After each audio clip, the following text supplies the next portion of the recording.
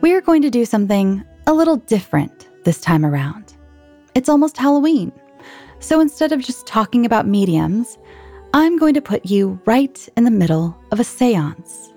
Show you a little magic and give you a little scare. So light a candle, hold hands, and begin chanting. You're about to enter the seance.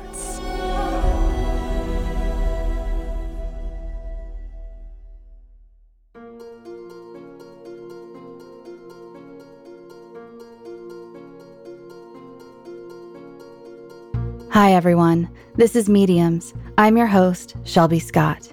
Today's seance will be brought to you by medium Florence Cook, famous for her ability to materialize a fully fledged spirit. She's one of the best to ever do it, and today, I'll show you how. But first, we need just a tiny bit of historical context.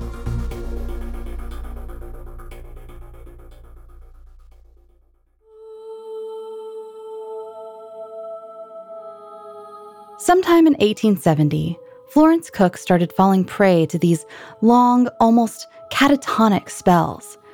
She spent most of her time on the sofa, in a daze.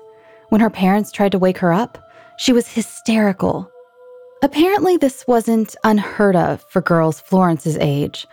Her mother heard that seances were sometimes used as a cure, and so Florence found her way to the Dalston Spiritualists Association in London. Very quickly, Florence became deeply connected to the spirit world.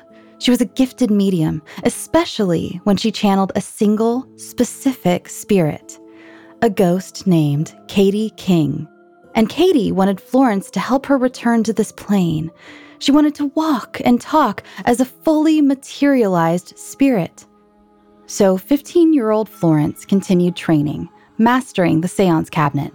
Daily Telegraph articles written by an early sitter detailed these attempts. At first, she was able to manifest only a vague face. It would appear through the curtain, unmoving and unblinking, kind of like a marionette. Creepy, but you know it's pretend. Soon, however, arms and legs appeared from behind the curtains, and eventually, she could manifest the living dead. Katie King would emerge from the seance cabinet and walk around the room, conversing with the sitters. Suddenly, Florence was something of a teen celebrity. Her sittings were always booked. Patrons showered her with gifts. But of course, the higher you climb, the more others want to see you fall. Florence had her doubters. Many claimed that Katie King was nothing but Florence Cook in a different robe. And in December of 1873, one such man, William Volkman, caused quite a ruckus. During a private seance, he grabbed Katie King around the waist and threw her to the ground, wanting to prove that she and the medium were the same. Thankfully, another sitter was able to bring Katie back to the cabinet and take Mr. Volkman upstairs before anyone saw anything. 5 minutes later, the cabinet was opened, and there was Florence, distressed, but still in her original restraints. While Mr. Volkman didn't prove anything one way or the other, the incident was a blemish on Florence's reputation.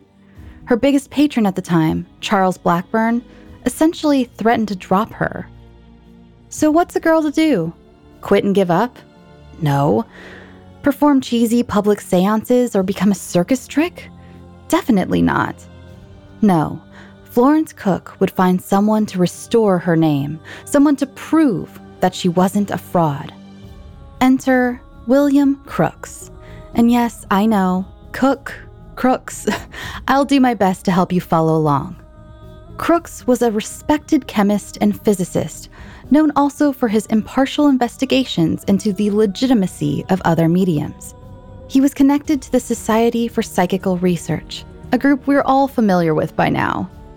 So, at Blackburn's request, Florence agreed to do private seances for Crooks and a select few friends.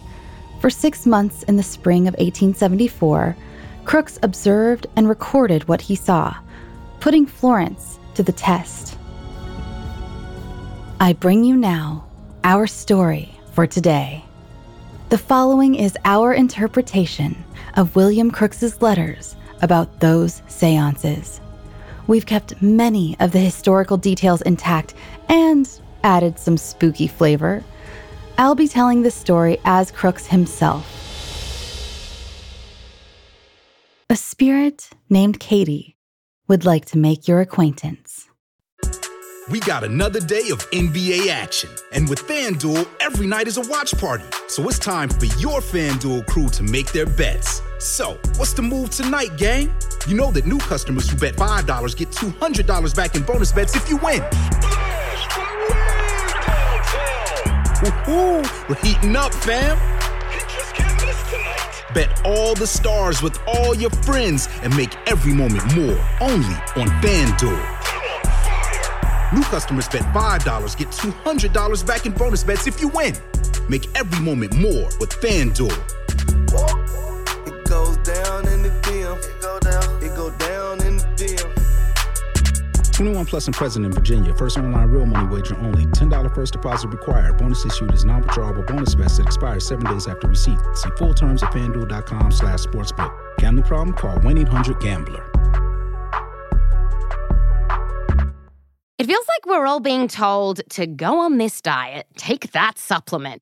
Ozempic will give you depression, but you know what'll cure that? Weed. Or you could try to balance your hormones. At Science Versus, we're like, what the is going on? Forget the crap online and listen to Science Versus. Just the facts. Oh, and a bunch of stupid jokes. What is a ghost's favorite fruit? Blueberries. That's Science VS. New season out on Spotify soon.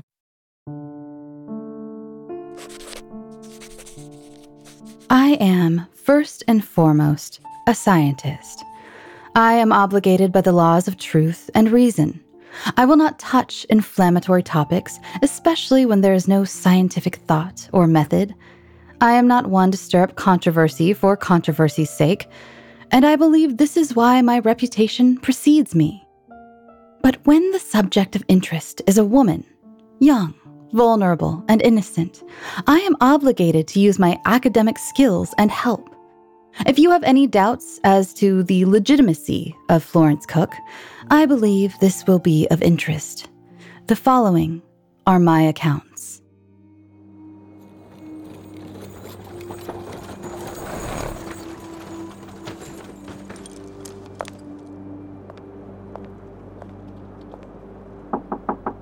When I first arrived at Miss Cook's family home, I understood why the profession of mediumship would have been necessary for the young lady. It was an artisan's home, just east of London. Small, plain. Mr. and Mrs. Cook greeted me with warmth, thanking me for my kindness and patronage. I told them not to worry. I was doing a great favor to my friend, Charles Blackburn, and to my own career. I explained to Mr. and Mrs. Cook that I was on the verge of a successful radiometer, had already been inducted into the Royal Society, and had isolated a very valuable substance. I pulled out a small vial of thallium I kept in my pocket. There were many who felt I was going insane for carrying such a poisonous material with me, but I knew I had control of it. After all, I had discovered it. I am normally very humble, but I hope to show you this to put you at ease. Your daughter is in good scientific hands. Our goals are the same, I said. For if I can prove the validity of spiritualism, my name shall not just be known now, but live on in history. We sat down inside by the fireplace, and Mr. and Mrs. Cook offered me a cup of tea. I took it, thanked them, and inquired as to Miss Cook's whereabouts. I was excited to meet the young lady, who had often been described to me as jubilant and lively. I hoped to take Florence back to my home in London and begin my experiments at once. They both grew nervous. Mr. Cook cleared his throat and said Florrie, as they called her, would be down soon, but that I should not expect too much out of her. The incident with Mr. Volkman had left her unwell. I said not to worry. I was sure that getting out of a house so small would do her good. For some time, we waited in the sitting room until Miss Cook emerged. She was smaller than I'd imagined, even for being so young, and much quieter. It was as if solemnness had overtaken her. She said only a quick hello before she sat down and pulled her jet black hair out of her face. Her skin was pale, and she rubbed at a large blister on her neck. There was a wedding ring on her finger. I worried that there would be a problem with her husband, as the proposed arrangement had not thrilled my wife either. "Newly married?" I asked. "Yes," she replied, "as of yesterday, to Mr. Corner." I asked her if that would be a problem for her to reside at my home during the experiment. "Mr. Blackburn will continue to provide funds, of course," I added. Miss Cook looked up and nodded that yes, it would be okay.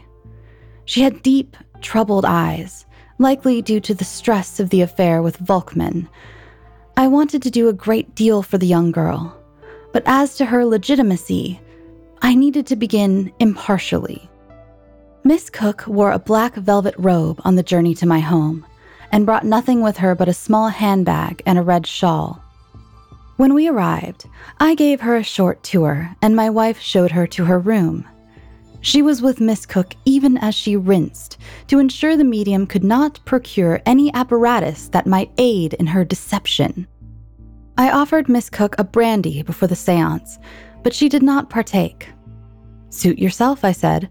"Now, before we begin, I shall need to know the best way to view you and the spirit together."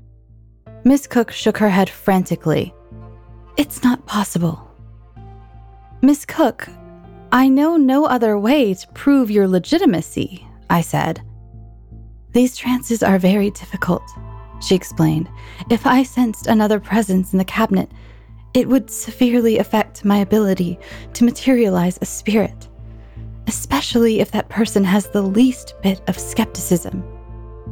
I tried to reason with her, speaking on the scientific method, but the young girl was resolute. There was no possibility of seeing the two of them together. I would have to find another way to prove she and Katie were not the same. "I will see what I can do," I said. I held up my hand. "Now, shall we begin?" It began raining sometime while we were setting up. We used the drawing room as a cabinet, separating it off from the main living area by a curtain. Miss Cook, in her black robe, sat in a chair and instructed me as to how to tie her. Cotton was preferred to rope, as it would be less easy to slip out of. I used old rags to affix her wrists to the chair's arms, then sealed them with wax. There was no escaping, no possible method of transforming into the apparition, as her doubters had supposed. Miss Cook asked me to tie the red shawl around her head. Absolute darkness was necessary, she said. Any light could distract her from her work. So we did, and again checked that the restraints were tight. I left the cabinet, pulling the curtains closed behind me. We were led by a Mr. Luxmore, who had more experience in seances than I. Then myself, Mr. Luxmore, and my 14-year-old son arranged our chairs in a circle in front of the cabinet. I told Mr. Luxmore we could begin. He blew out all the candles. It was dark in the room, so dark that I could only see the shadowy outline of my son's arm and the whites of Mr. Luxmore's eyes. The rain had stopped. A small sliver of moonlight soaked through one of the windows, but I feared I would not have enough light to properly observe the spirit. I feared she would touch me, that I would feel her vapor, but not see its source. Hand in hand with angels, in the busy street, by the winter hearth fires, everywhere we meet, though unfledged and songless, birds of paradise, heaven look at us daily, out of human eyes. A moan came from behind the curtain. I turned to Mr. Luxmore and whispered, "Should I help?" He hushed me, and in the faint light, I could see that he was shaking his head no. The moans continued, at first gently, but then it grew slightly louder. It was Miss Cook, I was sure of it. She sounded in pain, like a wounded animal. But still, Mr. Luxmore acted like it was all normal. He simply stared at the curtain, waiting. So, I waited too. The window shutters rattled. A cold chill swept over me, and I felt for the small vial of thallium in my pocket, squeezed it in a way that made me feel safe. Everything had logic, and I had reason. Everything could be understood. Suddenly, the curtain rustled. I held my breath for a long while, until a woman's face appeared through the center. Pinocchio, Sleeping Beauty, The Little Mermaid. They're all iconic Disney movies. But did you know the original versions of these stories did not end with a happily ever after? Hi, I'm Alistair from Parcast, and I'm hosting a new Spotify original called Once Upon a Time.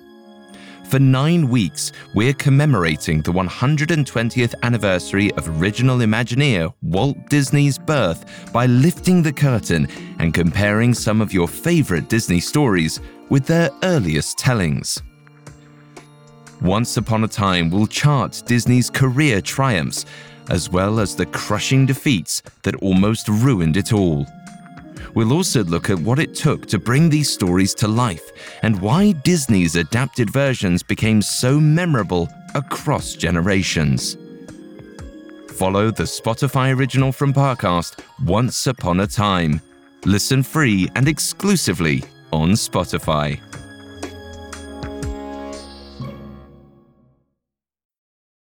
eBay Motors is here for the ride. With over 122 million parts for your number one ride or die, you can make sure your ride stays running smoothly. Brake kits, LED headlights, bumpers, whatever your baby needs, eBay Motors has it. And with eBay Guaranteed Fit, it's guaranteed to fit your ride the first time, every time.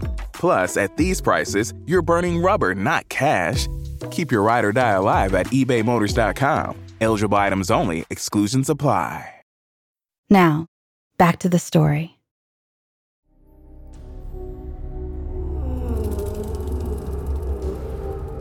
I saw the face for only a second and heard a moan before it vanished back into the curtain.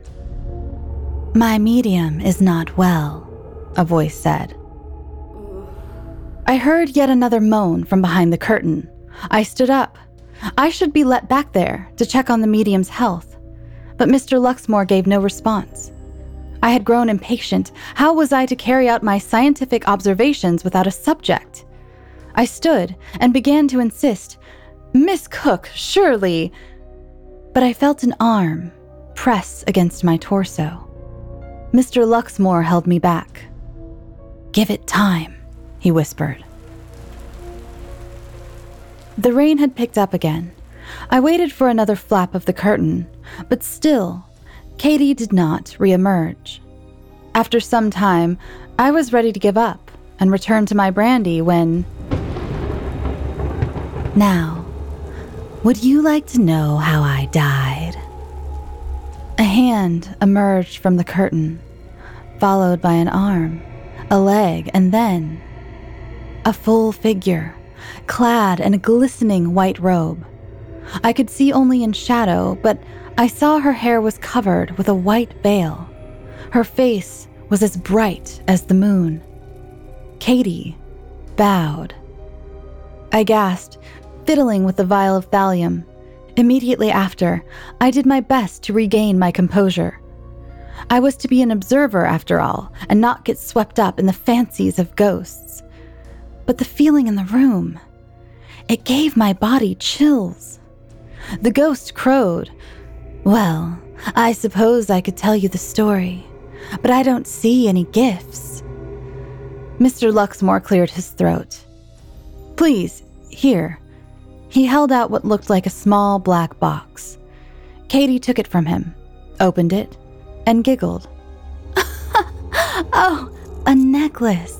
My medium will be so happy, she said. Now, where was I? Oh, my death. At the word, I shivered yet again. Katie turned to my son and began telling him the story of her life, how she was actually Annie Owen Morgan, daughter of a fabulously wealthy pirate, Henry Morgan. She had learned thievery from her father, murder from his friends. She'd killed so many men, she said. But by the age of 22, she was dead. A dreadful illness, she said. I wouldn't wish it on anyone. But heaven wouldn't take me, and I was too charming for hell. She turned to me, and finally I could see her eyes. They did not look straight at me, but through me, devoid and hollow. So here I am, stuck in the spirit world, convincing the living to believe in me. And you? Who are you, sir? I cleared my voice and answered. Sir William Crooks, your medium's patron. I wish to see you next to her in the cabinet. Katie laughed. Oh, I'm afraid that will be very difficult. Skepticism might erode her ability to manifest me, and I will disappear. And you wouldn't want that, would you? But if you tell me you believe in me... I shook my head. I cannot do that yet, not until I have the proper evidence. Katie stuck her hand out. Fine. Study me. I think you will find I'm far different from my medium. I told her I needed more light. I will allow it, she said, but not too bright. Those dreadful lamps give me a headache. My son fetched my phosphorus lamp. Katie spoke with Mr. Luxmore, at one point scribbling on a piece of paper. When my son returned, I lit the lamp's remaining oil and held it up. Katie stepped in front of me. I took note of her form. She was much taller than Miss Cook. Her ears were unpierced, unlike the medium's, and her neck was smooth and bare, no blisters in view. I was surprised to find how fully formed she was. I had heard of other mediums emitting only a slimy, viscous substance, but Katie was as real as the living. Can I take your hand? I asked. Why, of course, kind sir, she said, giggling. She stuck her hand out, as if expecting me to kiss it, but I did not, for it would not be professional to court a subject, especially not a spirit. Instead, I took her hand and applied my fingers to her inner wrist. Her skin was soft as glass, yet warm in a way I did not expect. I counted. Her pulse was a cool and steady 75 beats per minute. I made a note to myself to check Miss Cook's following. I asked if she would take off her veil. I wanted to see her hair and compare it to Miss Cook's. Wouldn't you be so lucky? She said playfully. But I cannot. My hair is mine and mine alone. Oh no, my medium. She is not well. Katie was distraught. Her breath picked up heavily, and she grabbed my hand. Please help. She has fallen. I asked, but then I will see you two together. But it was too late, for Katie took my lamp and ran behind the curtain. There was more moaning coming from the cabinet. I followed Katie in, but there was no light. Only the shadow of Miss Cook, having slipped partially off the chair, her head hanging awkwardly. I lifted her back up. The red scarf still covered her eyes. I looked around, hoping to see Katie. But the spirit was gone. Miss Cook was indeed unwell. Her coughing had gotten worse, and she was cold and often shivering. After that first seance, I offered her another brandy, For the illness, I said. That time, she took it. I measured her pulse, 90 beats per minute, 15 higher than Katie's. And she could take very little of a breath, whereas Katie's lungs were sound. We continued on in these seances for quite some time. I built up a bit of a, you might say, rapport with Katie. So much so that she allowed me to take some photographs of her with artificial light. I had 5 cameras, each with 3 or 4 plates. All told, I had 44 negatives of Katie. Some were spoiled by developing, but a few showed Katie in her true form and how different she looked from Miss Cook. Later, I hooked Miss Cook to a device called a galvanometer to record any electrical current she gave off during the seance. If she were to break the meter by, say, unattaching herself and appearing as Katie, it would read 0. But throughout the night, the reading remained. It varied slightly, but did not disconnect. During the seance, as Katie regaled us with stories of her time in India, the reading fluctuated, as if Miss Cook was, while in the cabinet, making slight, sudden movements. Yet she could not have swapped herself with the spirit. For me, that was evidence number 2. It is my belief that Katie King is indeed as fully materialized as a living being. She is breathing, pulsing, and made entirely whole. Yet, I believe, based on the evidence I've provided thus far, that is due to Miss Cook's skill as a medium, and not any kind of body-swapping trickery, as you might believe. And I should also note one more thing before I continue on with my story. I did not see this with my own eyes, so I hesitate to give a first-hand account, but my son did. Once, he said, Katie took my lamp and brought it back into the cabinet. My son was sitting on the side. He could see through a tiny sliver of curtain. He could barely see Miss Cook, only her form slumped on the chair. He could see the lamp moving towards the medium, but there was no one holding it. Yet I still needed one more piece of very sound evidence. The data was strong so far. I was almost a believer, and I told Miss Cook so, but she said to continue trying. She felt the opportunity to see them together was close, and she was right. For it happened right before my very eyes on her final night. Now, back to the story.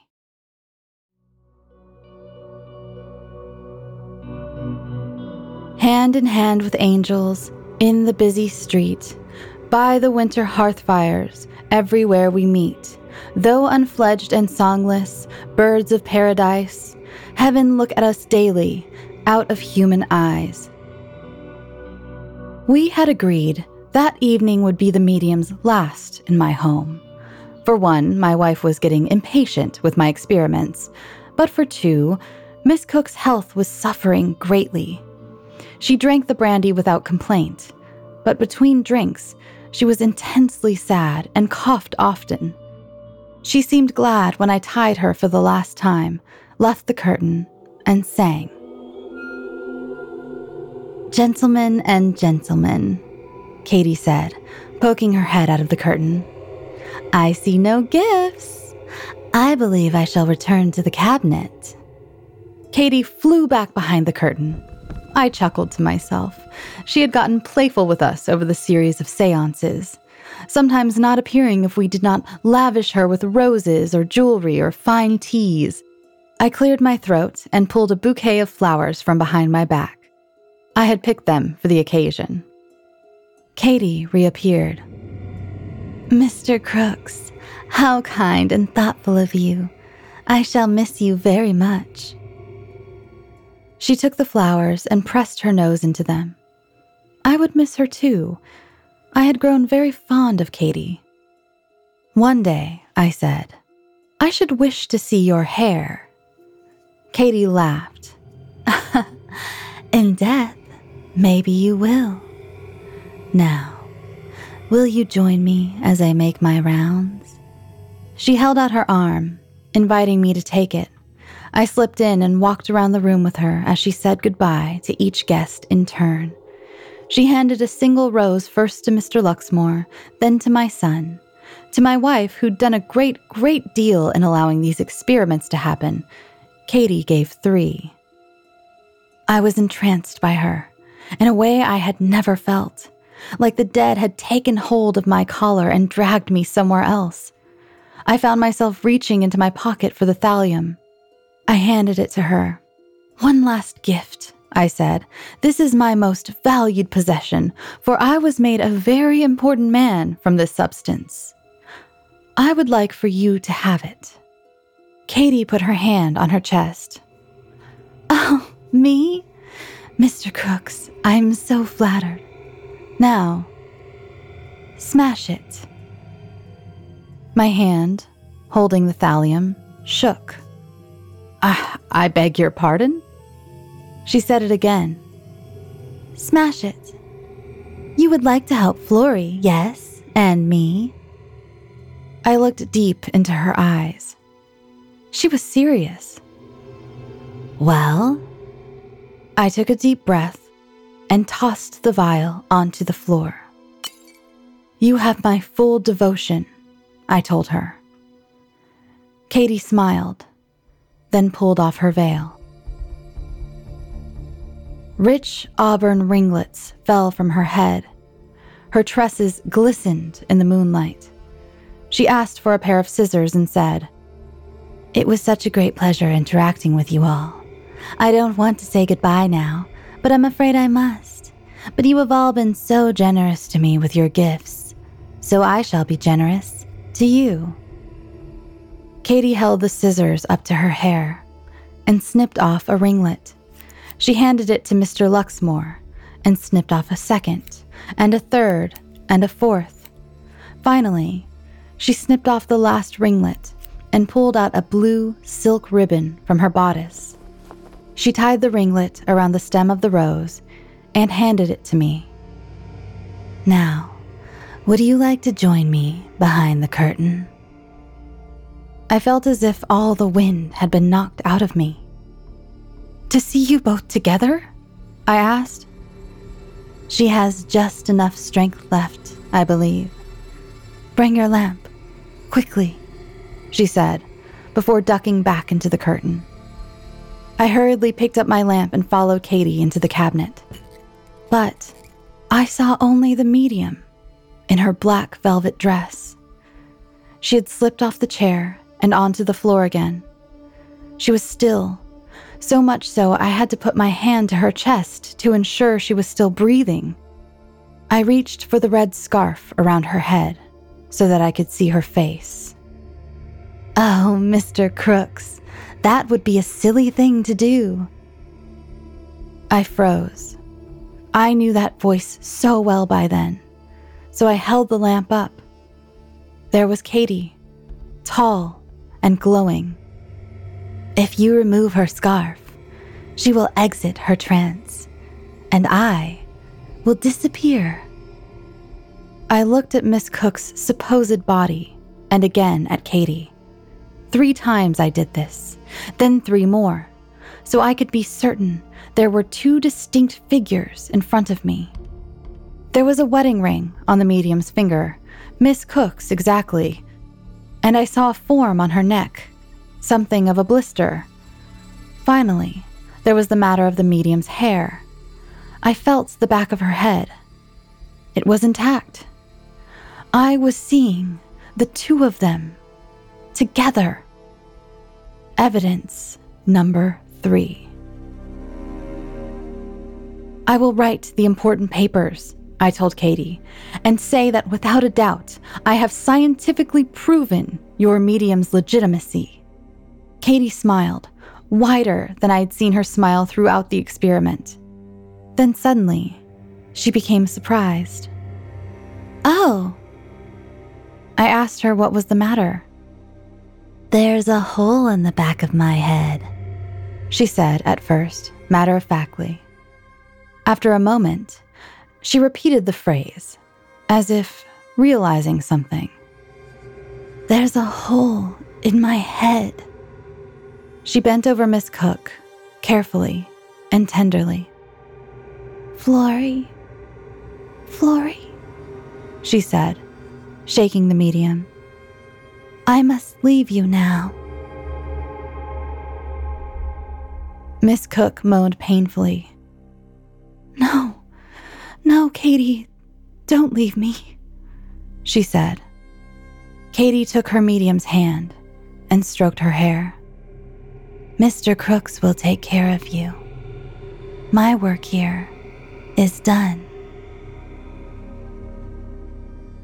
Suddenly, Miss Cook broke out in sobs.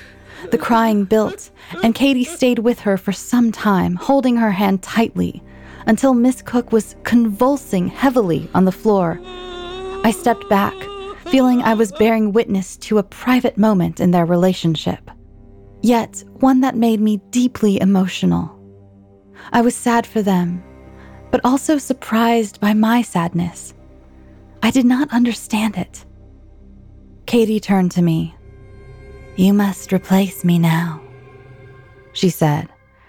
She pulled me over, grabbing my hand with her other.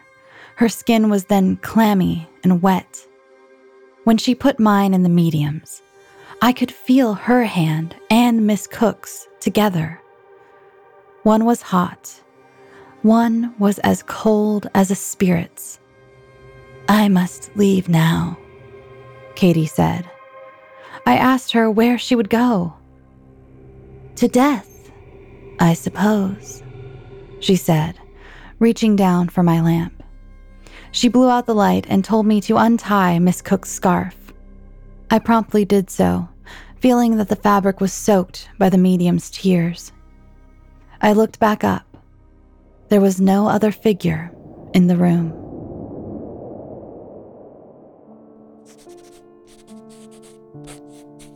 I stayed with Miss Cook for some time, until the crying had stopped. She spoke very little, but seemed to understand that Katie had left. I told her I would publish an entirely accurate account of what I'd seen and restore her name to the best of my abilities. Which is why I write to you today. Florence is a sweet young girl who was both blessed and cursed with these gifts. I do not believe she could deceive you even if she tried.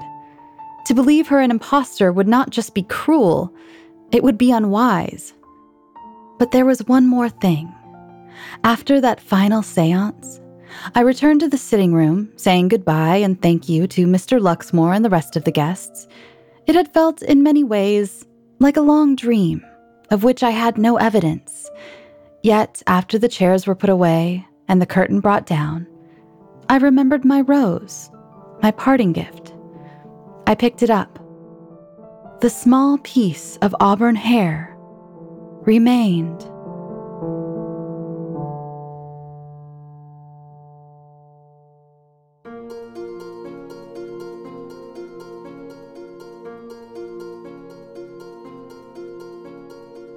Thanks for listening to Mediums. I'm Shelby Scott, here to remind you that death is just the beginning. Mediums is a Spotify original from Parcast. It is executive produced by Max Cutler. Sound design by Michael Langsner, with production assistance by Ron Shapiro, Trent Williamson, Carly Madden, and Aaron Larson. This episode of Mediums was written by Stacey Lee Nemick, with writing assistance by Abigail Cannon, fact-checking by Bennett Logan, and research by Mickey Taylor. I'm Shelby Scott.